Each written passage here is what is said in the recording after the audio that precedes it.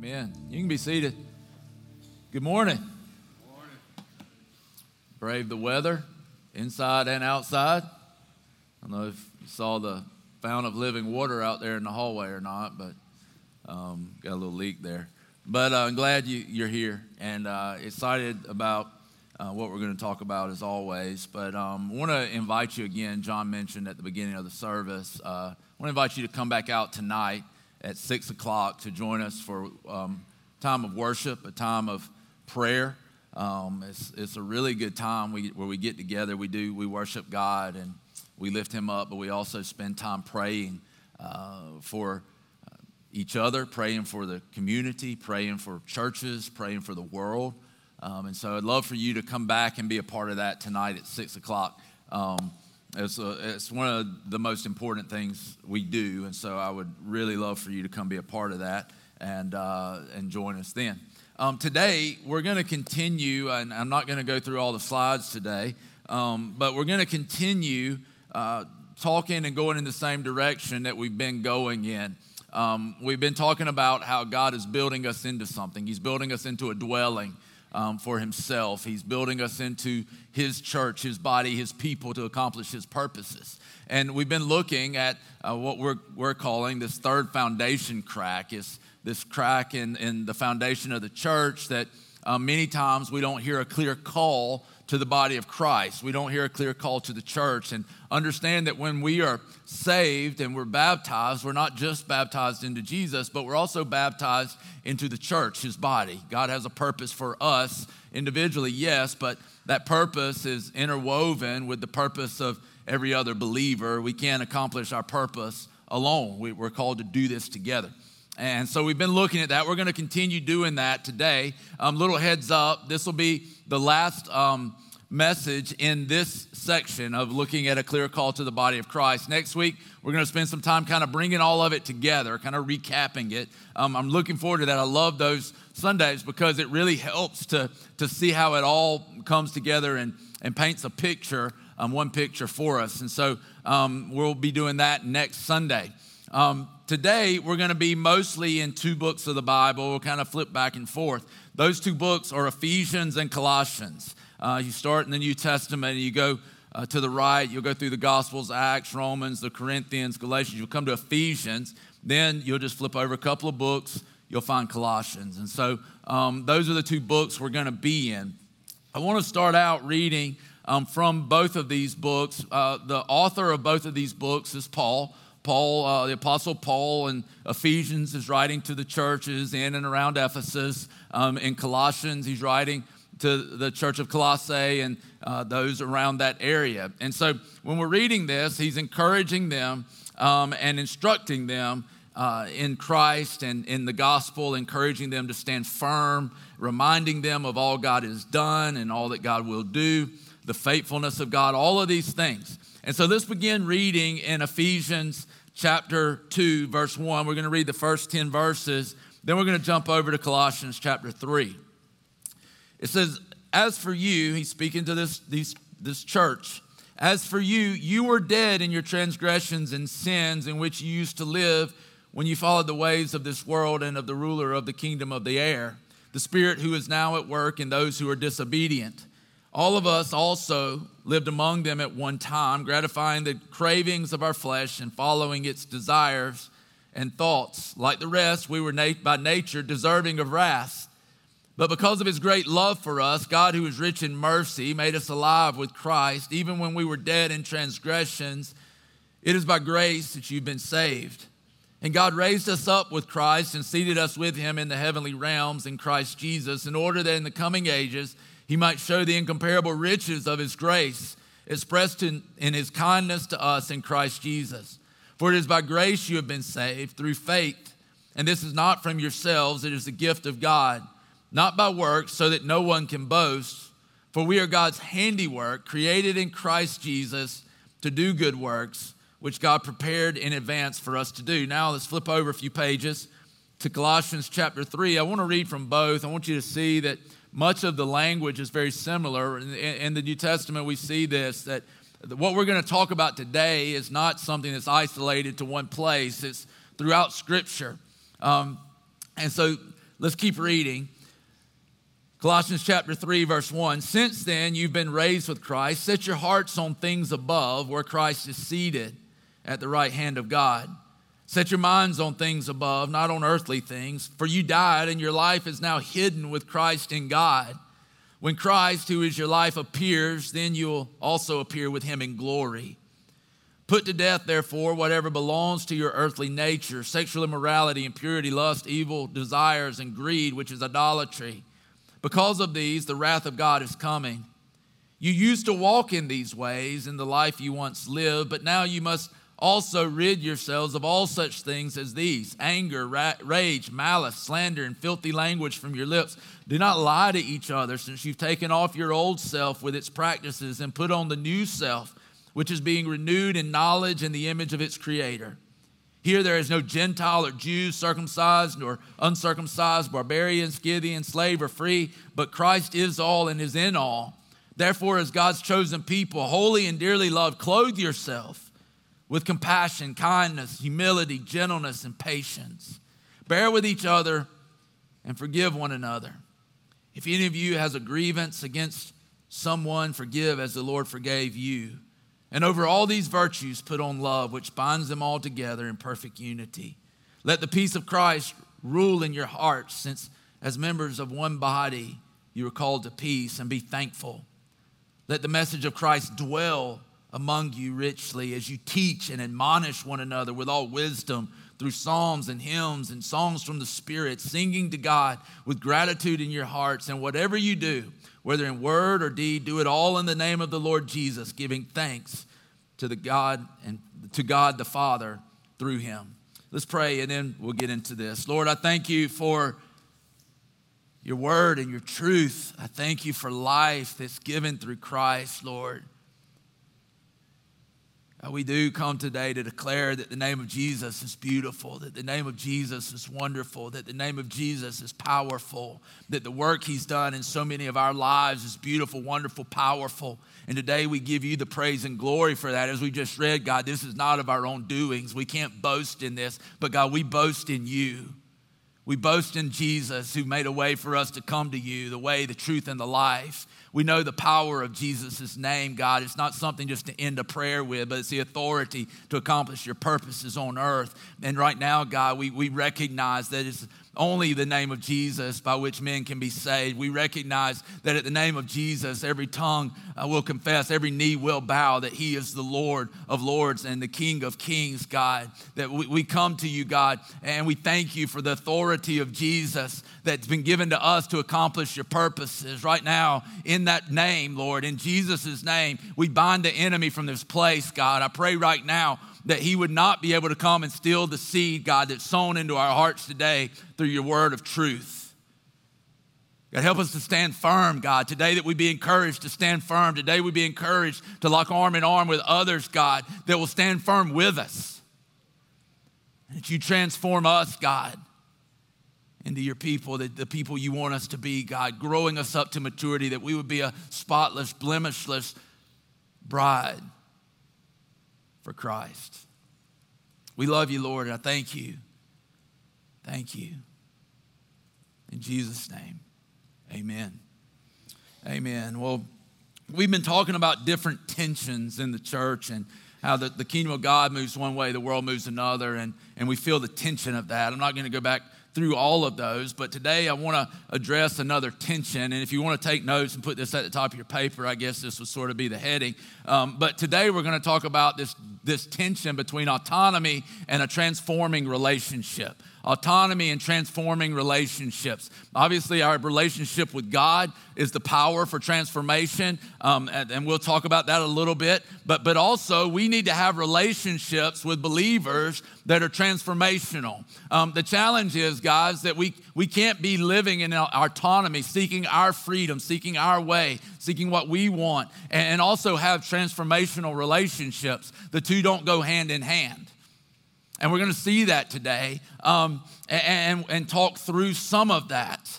But here's the thing. If we look at where we are, and I want to go back to a couple of scriptures. Ephesians chapter 2, verses 1 through 3. he tells us this, Ephesians 2, 1 through 3. He says, you were dead in transgressions and sins in which you, listen, this is the part I really want you to hear.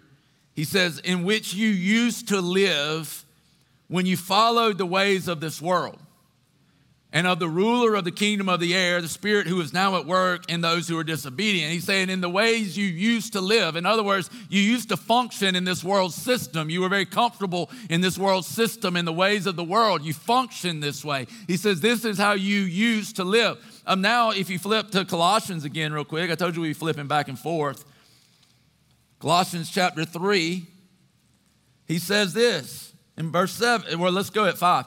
Put to death, therefore, whatever belongs to your earthly nature, sexual immorality, impurity, lust, evil desires, greed, which is idolatry. Because of these things, the wrath of God is coming. Same thing that pretty much that Paul says in Ephesians 2. He says here in Colossians 3. Because of these, the wrath of God is coming. He says, you used to walk in these things in the life you once lived. But now you must rid yourselves of all such things as these. And he goes on to list more things. And so what's he saying? He's saying, listen, you've got to come to a place of realizing that this is who you used to be, but now the Bible tells us in 2 Corinthians 5:17, we become a new creation. This is what we now are. And so what we have to see is that although this is the way I used to live, this is what I used to be, now God calls us over here to be this, right? You remember us talking about Matthew chapter 5 the last few weeks where Jesus comes and he's teaching on how you live in the kingdom. And then he tells us that we're called to be salt in the earth and light in the world. We're called to be salt to change the flavor, to preserve. We're called to be salt to be distinct from the world. He said, but if you lose your saltiness, what good are you? He tells us that we're light in the world, but if the light's hidden, what's its purpose? People in darkness can't find you if you're not lit up, right? And he's telling us we should be distinct. Paul writes in Philippians chapter 2 that we're like stars in the sky. You think about you go outside at night against that black canvas, the darkness of the sky. You see the stars illuminated. There's a distinct contrast. This is what he's talking about. But here's the thing. If this is the way we used to live, and now he's saying, but this is now who you are, if we're going to live here, what has to happen from here to here? It's got to be changed, right?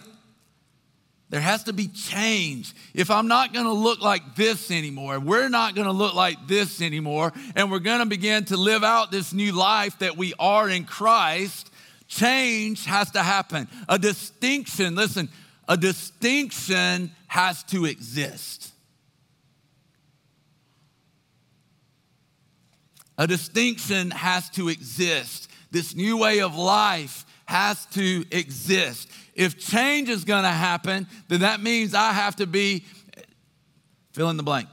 If I'm going to change, then that means I have to be blank. I'll give you a little hint. It's more than meets the eye. Autobots rage, their battle to destroy the evil. Y'all know where I'm going with this. Workings of the Decepticons. Anybody? What's that from? Transformers. Only the old guys probably knew that, right? The old original Transformers. Yeah, we need to transform. We need to be changed. Change has to happen, and we've got to move from this to this. This is the distinction. This is showing Christ to the world. This is the difference that in the church and the world, that's where the tension begins. But there's got to be transformation. There's got to be change that takes place. So the next question then is, how does transformation happen? I want to start out in the Old Testament and just read a few verses to you. Ezekiel chapter 36, this is where change begins. It was prophesied hundreds and hundreds of years ago by the prophet Ezekiel. Ezekiel chapter 36, verse 24. He's speaking to the nation of Israel about what he will one day do. He says, for I will take you out of the nations. I will gather you from all the countries and bring you back into your own land. They've been scattered, they've been taken off. He says, I will sprinkle clean water on you and you will be clean. I will cleanse you from all your impurities and from all your idols. Listen to this. I will give you a new heart and put a new spirit in you. I will remove from you your heart of stone and give you a heart of flesh. And I will put my spirit in you and move you to follow my decrees and to be careful to keep my laws. There's another prophet that said something very similar, Jeremiah in chapter 31. I want you to hear the way he wrote it. We're going to look at verse 33. This is the covenant. This is God speaking through Jeremiah. He says, this is the covenant I will make with the people of Israel. After that time, declares the Lord, I will put my law in their minds and write it on their hearts. I will be their God and they will be my people. What's he saying? Basically the same thing as Ezekiel says. How does he put it in our minds? How does he write it on our hearts? Through the power of the Holy Spirit. Now let's transition over into the New Testament. Go back to Ephesians chapter 2. Let's read how Paul writes this. He's talking about how all of us, in verse 3, also lived among them at one time, gratifying the cravings of our flesh and following its desires and thoughts. Like the rest, we were by nature deserving of wrath. But because of his great love for us, God, who is rich in mercy, made us alive with Christ, even when we were dead in our transgressions. It is by grace that you've been saved. Flip back over to Colossians chapter 3. Verse 1, since then you have been raised with Christ. Set your hearts on things above where Christ is, seated at the right hand of God. Set your minds on things above, not on earthly things. For you died and your life is now hidden with Christ in God. When Christ, who is your life, appears, then you also will appear with him in glory. I read those four passages because I want you to understand that where transformation begins is through a work of God through the power of the Holy Spirit.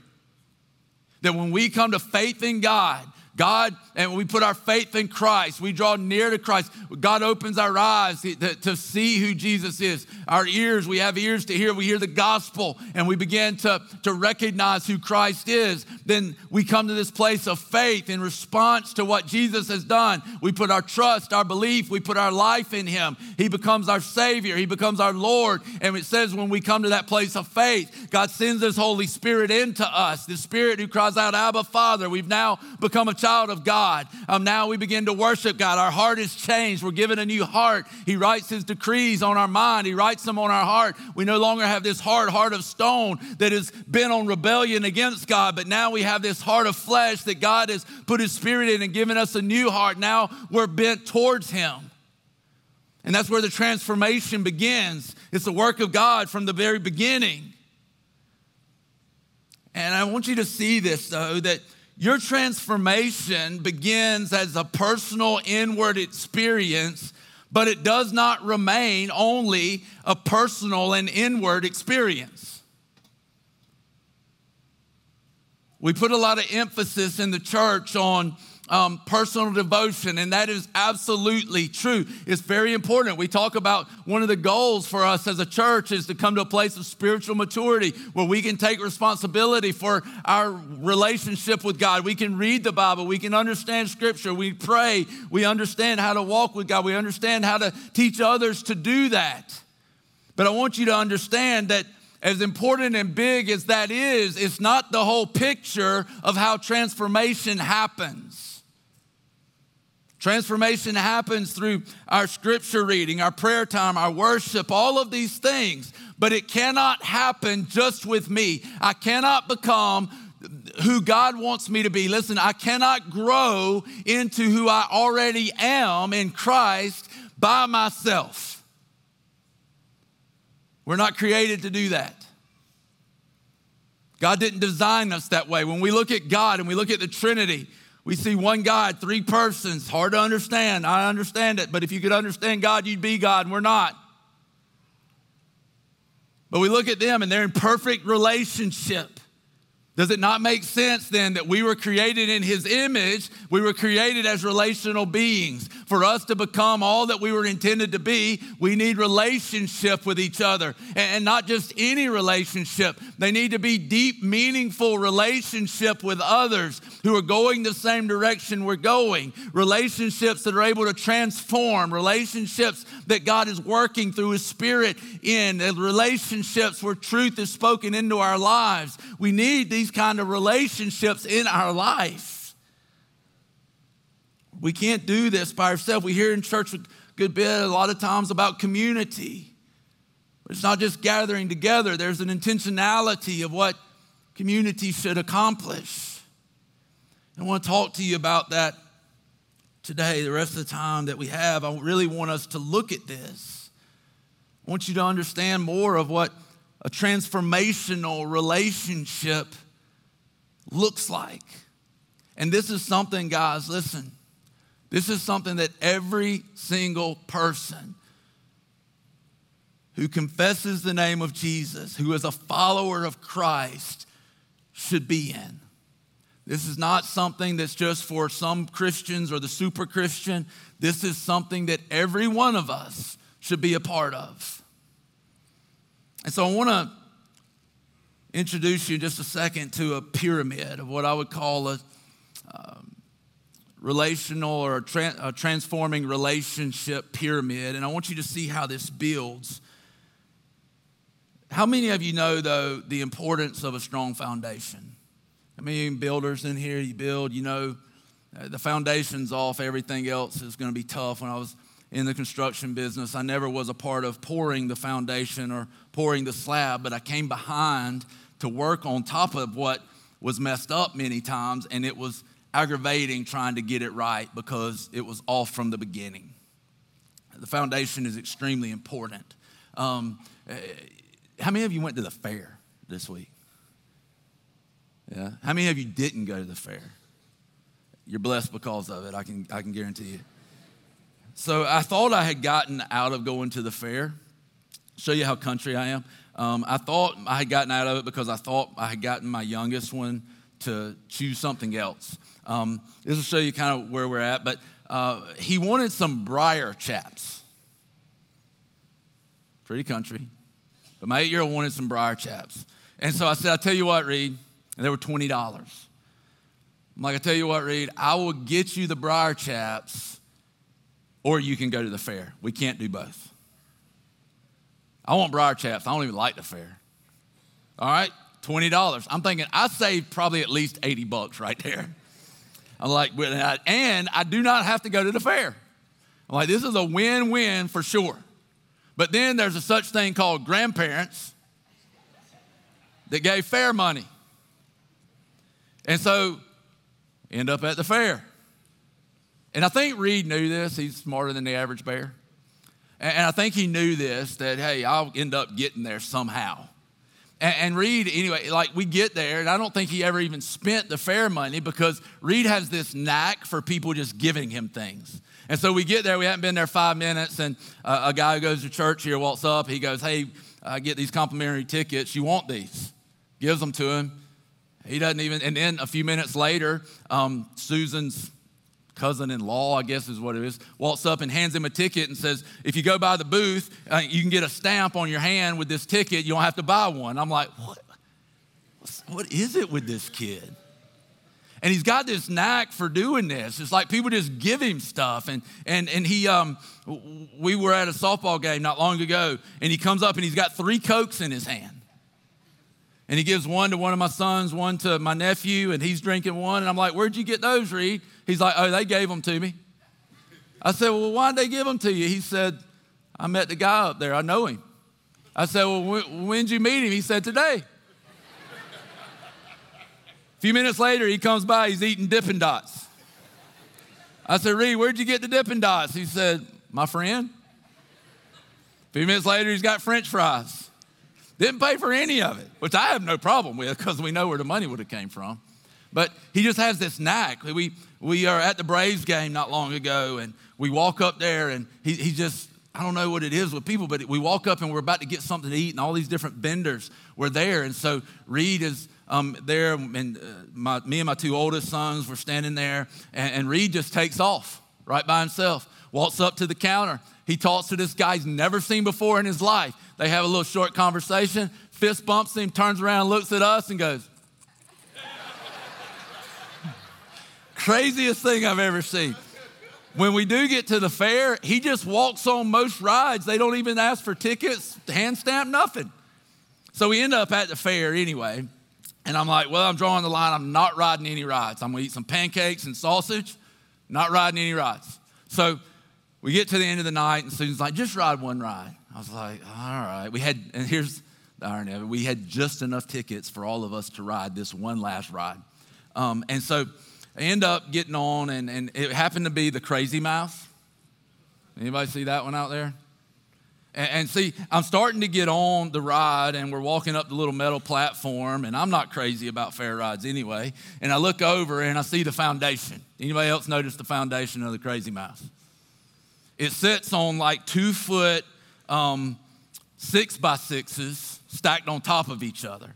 This thing that weighs tons is sitting on 6x6s just stacked on top of each other. And I'm like, well, here's my construction mind. I'm like, well, how'd they get it level? And I start looking, and wherever it needed to come up just a little bit, they just stick a 1x under there. Let's just get a smaller board. I can just see how this is being built out there, you know? And so anyway, we get on it. I'm thinking I'm dying the whole time, and I'm like committing my spirit to the Lord. And anyway, we survived, but it was really pretty crazy, you know? Crazy Mouse, but kind of because of how it was put together. And I say all that to say, man, the foundation, what's at the bottom of it all is extremely important. We don't want to build on a bad foundation. We don't want something established on a bad foundation. We want it to be solid. We want it to be strong. And I want to show you this pyramid, and the first layer of this pyramid is extremely important. And the first layer is trust. We talked about this some on Sundays before, but if you're going to have any relationship, any healthy relationship, it's got to be established in trust. To go along with that, obviously, is love, right? We've got to have a true love that exists between us, an ability to trust one another deeply. The challenge with trust is this, that trust takes a long time to build, but it can be destroyed really quickly. Trust is built by consistency of character over time, faithfulness over time. We begin to trust one another. But if we're going to have a transforming relationship, we need to begin with trust. And I'll tell you this, and I want to look at a couple of scriptures or a scripture in regard to this. But trust begins with trusting God. I can tell you this, if you have trouble trusting people, I'd almost bet you have a hard time trusting God. For me, trust is an issue with people, but I find that I have to really battle against that same thing with God. As faithful as God's been throughout the years, there's something in me that wants to lean towards not trusting people or trusting God. But if we're going to have a strong relationship with God, with each other, we have to have trust. If you think about Proverbs 3, 5, and 6. We'll flip there real quick. You've heard this many times. But it says this, trust in the Lord with all your heart and lean not on your own understanding. In all your ways submit to him, and he will make your path straight. And so we see this, that we're called to trust. If you go to the book of Hebrews real quick, Hebrews chapter 10, Paul writes this. He says, let us, in verse 23, let us hold unswervingly to the hope we profess, for he who promised is faithful. He says, hold on to the hope we profess. Hold on to the promises of God, because he who has promised is faithful. You can trust him. He comes through every time. And so we have to see this trust. We've got to be able to grow in trusting relationships with one another. If we're going to have a transformational relationship, if the church is going to grow into who it's created to be, who God desires it to be, we've got to be in these relationships that are founded on trust, that are founded on love, that are founded solidly on these things. I will say this. Some of us struggle trusting God because the only God we really know is the God of our experience, not the God of the Bible. Okay? Some of us, we struggle to trust God because the God we know is the God of our experience, not the God of the Bible. I would tell you this, you cannot look at a broken world and understand a perfect God. Okay? You cannot look at a broken world that was good and was very good when it was created, that has been marred, that is broken. You cannot look at a broken world and then interpret from brokenness something that's perfect.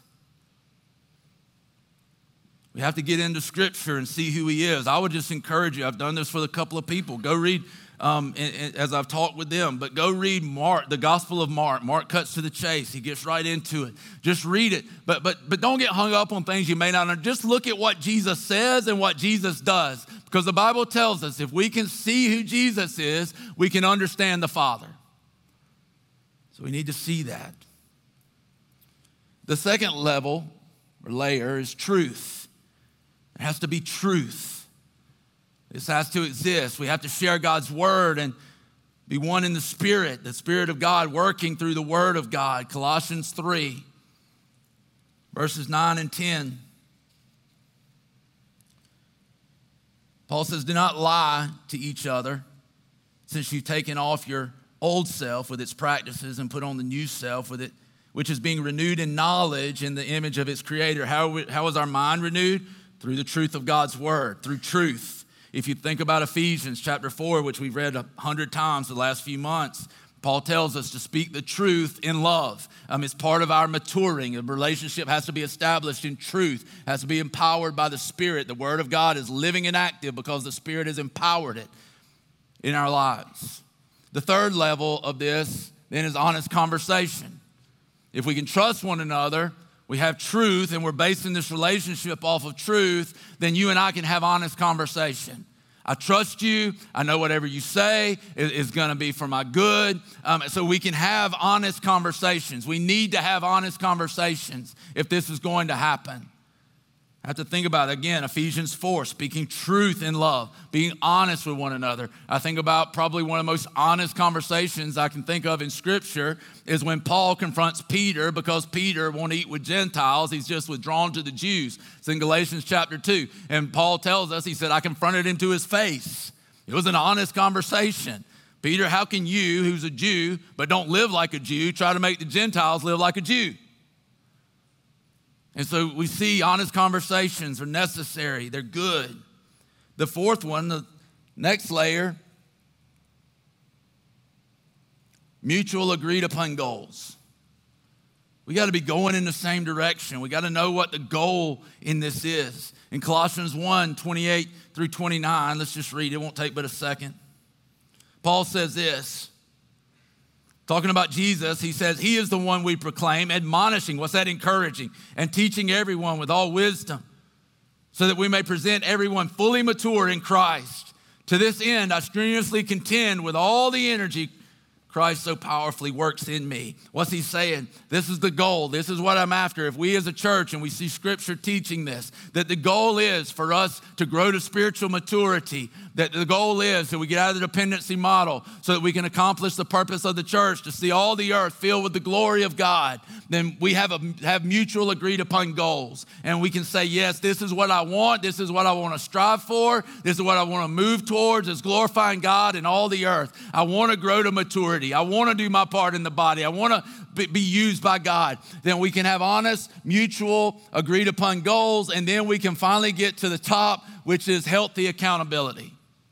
And this is something every single one of us need, is healthy accountability. The first word there is really important, healthy, because much of what the church has practiced has not been healthy. How many of you have ever been in an accountability relationship where you sit down every week and basically the conversation is this: you sinned this week? Yeah. You sinned this week? Yeah. Stop that. That's kind of how it goes. But I don't see that biblically as what accountability is. It's definitely dealing with and having the honest conversation. It's dealing with sin, but it's not focusing on the sin. It's encouraging one another to move beyond the sin to Christ. Let's go. Let's get to the goal. Let's go to where God's called us to be. Let's move closer to Jesus. This takes you away. This is from the old life. Grow into the new life. Keep pursuing. Keep pushing. Let's go. I need that. Have you ever got to this place where you knew, like, I need change. I need change? Happened a lot in my early life that I saw that. It happened to me about 4 or 5 weeks ago.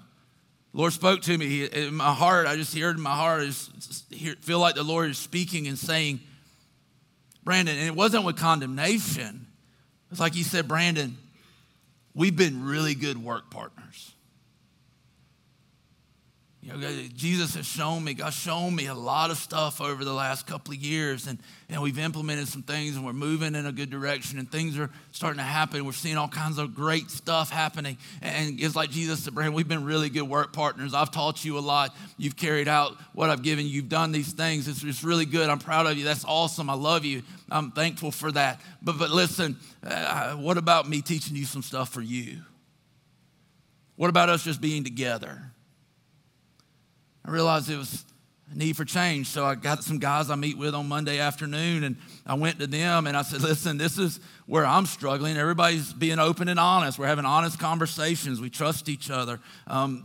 We bring the truth into our relationships. I said, this is what I need. I need you every single week to hold me accountable to what did Jesus show you that was not about ministry.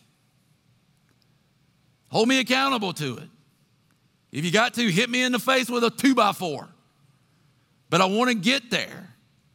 I want to achieve this goal. I want to get to this place where my intimacy with God is greater, so hold me accountable.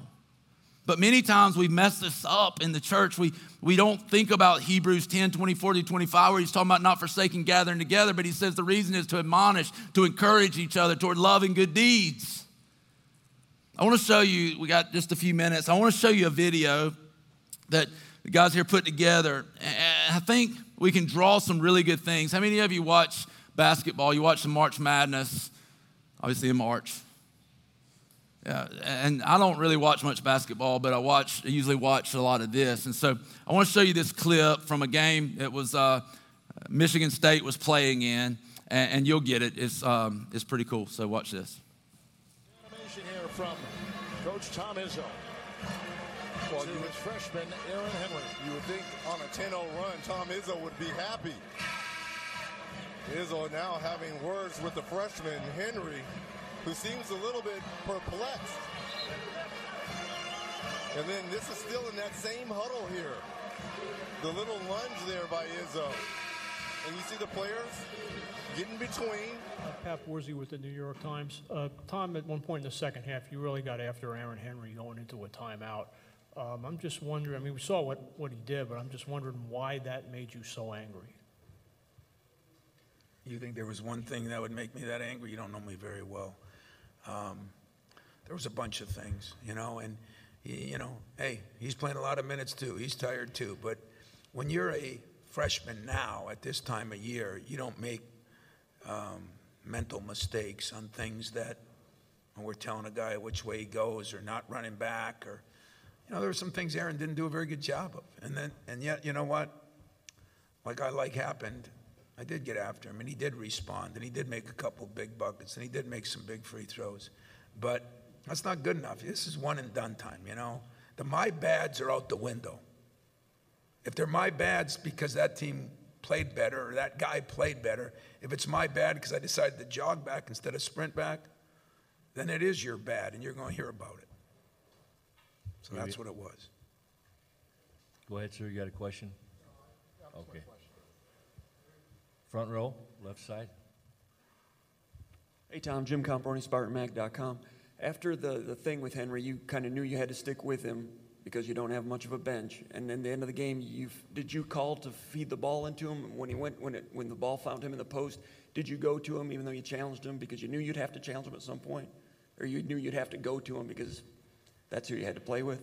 Tell me about the thought process going to him late. Yeah, we challenged him, and we said if he's going to down screen, McQuaid hits the one. And we said the next time we'll slip it and we'll get it to you in the post because we figured they'd jump out of McQuaid. And it sort of happened that way.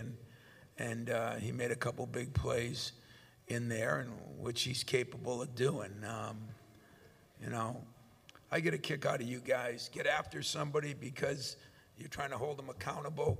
I don't know what kind of business you're in, but I'll tell you what, if I was the head of a newspaper and you didn't do your job, you'd be held accountable. That's the way it is. Got time for one final question. So, Tom, I think you guys were -6 in rebounding at halftime. Ended up, I think you were +15 in the second half in rebounding. How did you make that happen? Which players allowed that to happen for you?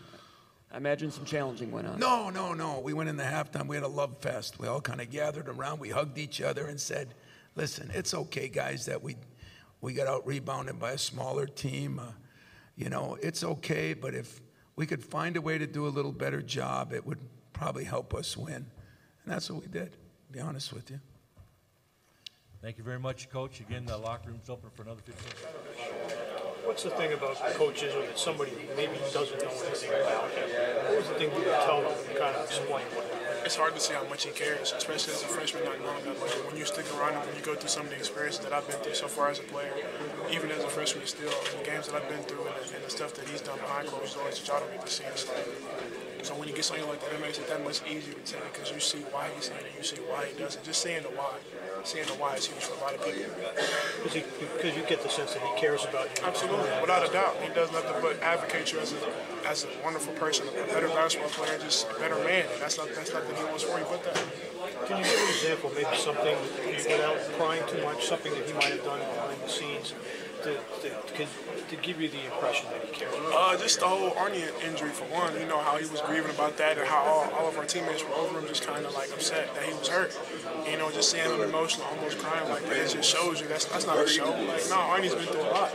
Well, I'm sorry, Kyle's been through a lot, you know, and just to see him like that and just in other moments like that, it's just, man, like it's second to none how much he cares. So, I mean, even on senior night when Kenny and Matt came off the court and he was emotional with them, it just shows you how much that he cares, no matter how much he yells at you. Like, it's a method behind this madness. I'm all for it. Thank you. I spoke about Tom Izzo last night on the show. It was not a surprise to see it become a talking point on shows and on social media. This isn't about snowflakes or being soft. It is about a gigantic problem we have not only allowed to happen in society, but go out of our way to ensure gets worse. People seem to have a real issue when they're held accountable or if others are too harshly. We're so concerned with if anyone has had their feelings hurt that we lose sight of this fact. Life has a scoreboard. The world will be difficult, and we do nobody any favors when we coddle them to the point that they never hear criticism or hear a harsh word or have to face any adversity. Because when nobody in a job interview or negotiation stops to ask about your feelings and then you don't get the job or you don't get the contract, what are you going to do? Demand the world stop being mean to you? The college admissions scandal is a great example of this. They say you should prepare your kids for the path, not the path for your kids. You cannot eliminate every challenge or adversity they might face, because if you do, what have you accomplished? We're so concerned with safe spaces and not saying mean things that when a coach gets on a player, it's seen by some of you as out of bounds. And that is insane to me. Is that the only way to get your point across? No. You can go about it differently. But you notice who didn't have a problem with it? Michigan State. Did you notice what CNU's Cassius Winston and Matt McQuaid did? They told Izzo, we got this. Because they have a voice. They've been empowered in a family dynamic that occasionally gets volatile. Because there's a scoreboard and they're trying to win. You know who else didn't have a problem with it? The freshman who was getting the what for, Aaron Henry. His social media, as well as the accounts of past Spartans like Miles Bridges and Draymond Green and countless other Spartans, gave insights into why they didn't and don't have a problem with it.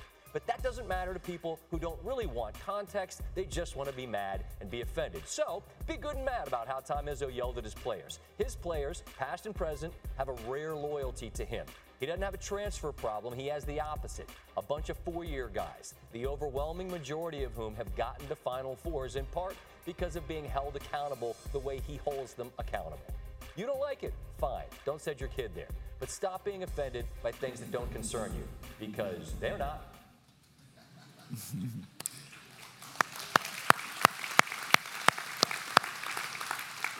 I love that. When I started seeing that in the news when it happened way back in March, I just was blown away, one, by the maturity of Aaron Henry as a 19-year-old, to see it that way and understand it that way. But the thing that hit me was, what if the church could capture that kind of accountability?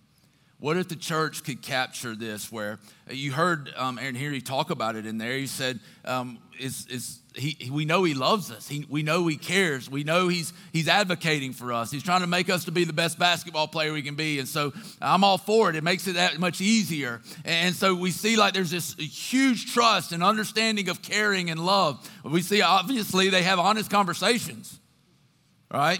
And I don't think we need to sit around Connect Group and just yell at each other, right?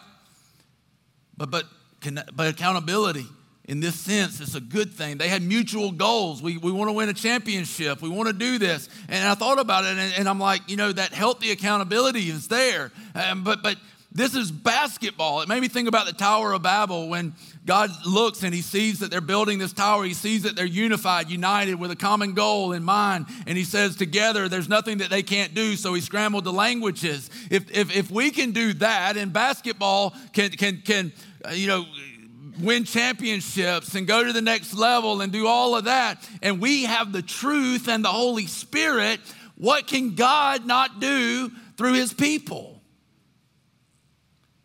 We've got so much more, and I love to win championships as much as anybody, I promise. But it's so much bigger, it's so much better. But we all need to be in these relationships. And listen, for some of you, be praying, pray. God, put someone in my life like this. Be looking for someone. Just waiting on them to knock on the door and they're standing there. But be looking, praying, letting God lead you to these people. Get in a connect group if you're not in one. And listen, here's the truth. If you tried one and you didn't like it, it just didn't fit, try another one. There's a lot of weird people in our church. And here's the truth. You were probably weird to them. So you need to go find people who are your kind of weird, right? So try again. And don't give up on this, because this is necessary. This is needed. My goodness, I know the goals. Like, I want to grow closer to God, so hold me accountable. Ask me the tough questions. Challenge me. Because I sincerely want to get there. Let's pray. God, I just thank you for your love for us, God, that we can trust you. I thank you, God, that you surrounded us with people, Lord, who love you.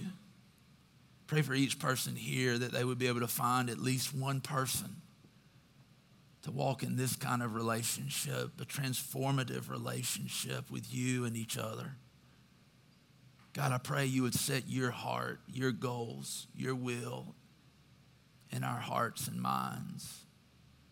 And that, God, we would pursue it. If it means honest, difficult conversations, if it's going to mean sacrifice, God, we know that, God. But I pray that we would desire the goal so much that we wouldn't flinch away from the sacrifice.